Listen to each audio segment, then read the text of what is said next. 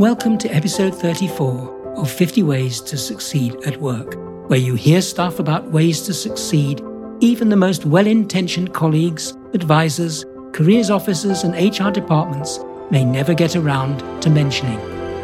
This episode's called List Lover. No matter how much you care, you'll never remember everything at work, so learn to love your to-do list. Anything that I may miss is made up for each time we kiss. You love me and I love you, so what I care. That was Johnny Cash on Kissing, which I suppose is why one of his to-do lists reads 1. Not smoke. 2. Kiss Jean. 3. Not kiss anyone else. Unlike Cash, you may not need reminding to avoid kissing the wrong person. But a list can do great things for your chances of success at work. The further back you go in history, the more lists you find. There's a sound reason for humanity's love affair with the lists. They can work. They can keep you on track and make sure you're clear about what you're trying to do each day. Yet list skeptics claim that those little boxes you tick or the lines you cross out can stretch on forever. They demand, does anyone ever finish their to-do lists? And if you're someone who does, I bet you immediately start a new one, right? Let's ignore the skeptics and consider why you need to keep a list of things you need to do at work. The main reason is it can help you focus and not carry too much in your head. That super bright US polymath who invented the lightning conductor, Benjamin Franklin, also developed today's familiar to-do list. He uncovered why so many lists fail. He found users expect their lists to do far too much at once. For example, they contain many goals, many of which conflict. If you're relatively new to the work scene, you may regard your list as a lifesaver. If so, resist the temptation to expect it to keep you on track on absolutely everything you should be doing.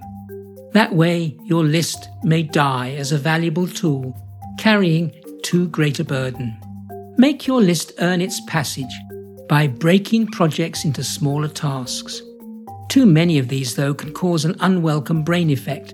This mental state nags us about our unfinished tasks, much more than completed ones. Incomplete tasks cause stressful, intrusive thoughts. They reduce sleep and deplete mental and emotional resources. It may even cause behavioural problems. Unfinished tasks damage your self-image. Over a prolonged period, they can make you feel like a failure. To counter bad list effects, prune yours to within an inch of its life. For example, when a group in the Pentagon was asked to explain their strategy in just 25 words, everyone failed, except for the only woman in the group. Her summary read, "First, I make a list of priorities, 1, 2, 3, and so on. Then I cross out everything from 3 down." She'd mastered the art of using lists well by being realistic about what she could achieve. Take a look at your current list if you have one. Is it overflowing with things to do? Will you be able to complete them all? If you struggle to finish your tasks, revise and be more realistic. As I mentioned earlier, a to-do list can be infinite. The trouble is your time is not. Match the tasks against your available time and energy.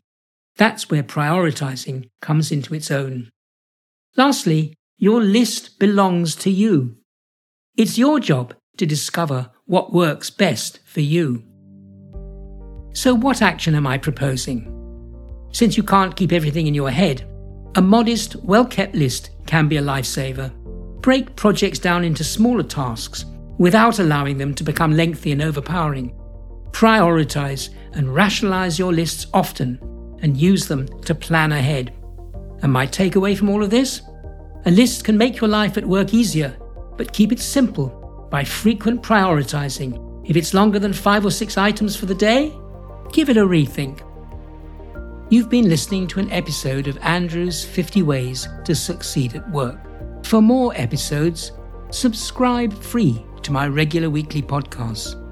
You can catch up on past ones at the50ways.site, where you can also become a foundation member with access to e-learning units, transcripts, further reading links, and the forum where you can ask questions, share problems, and join a growing community of people who seriously want to succeed at work. Thanks for listening, and bye for now until next week.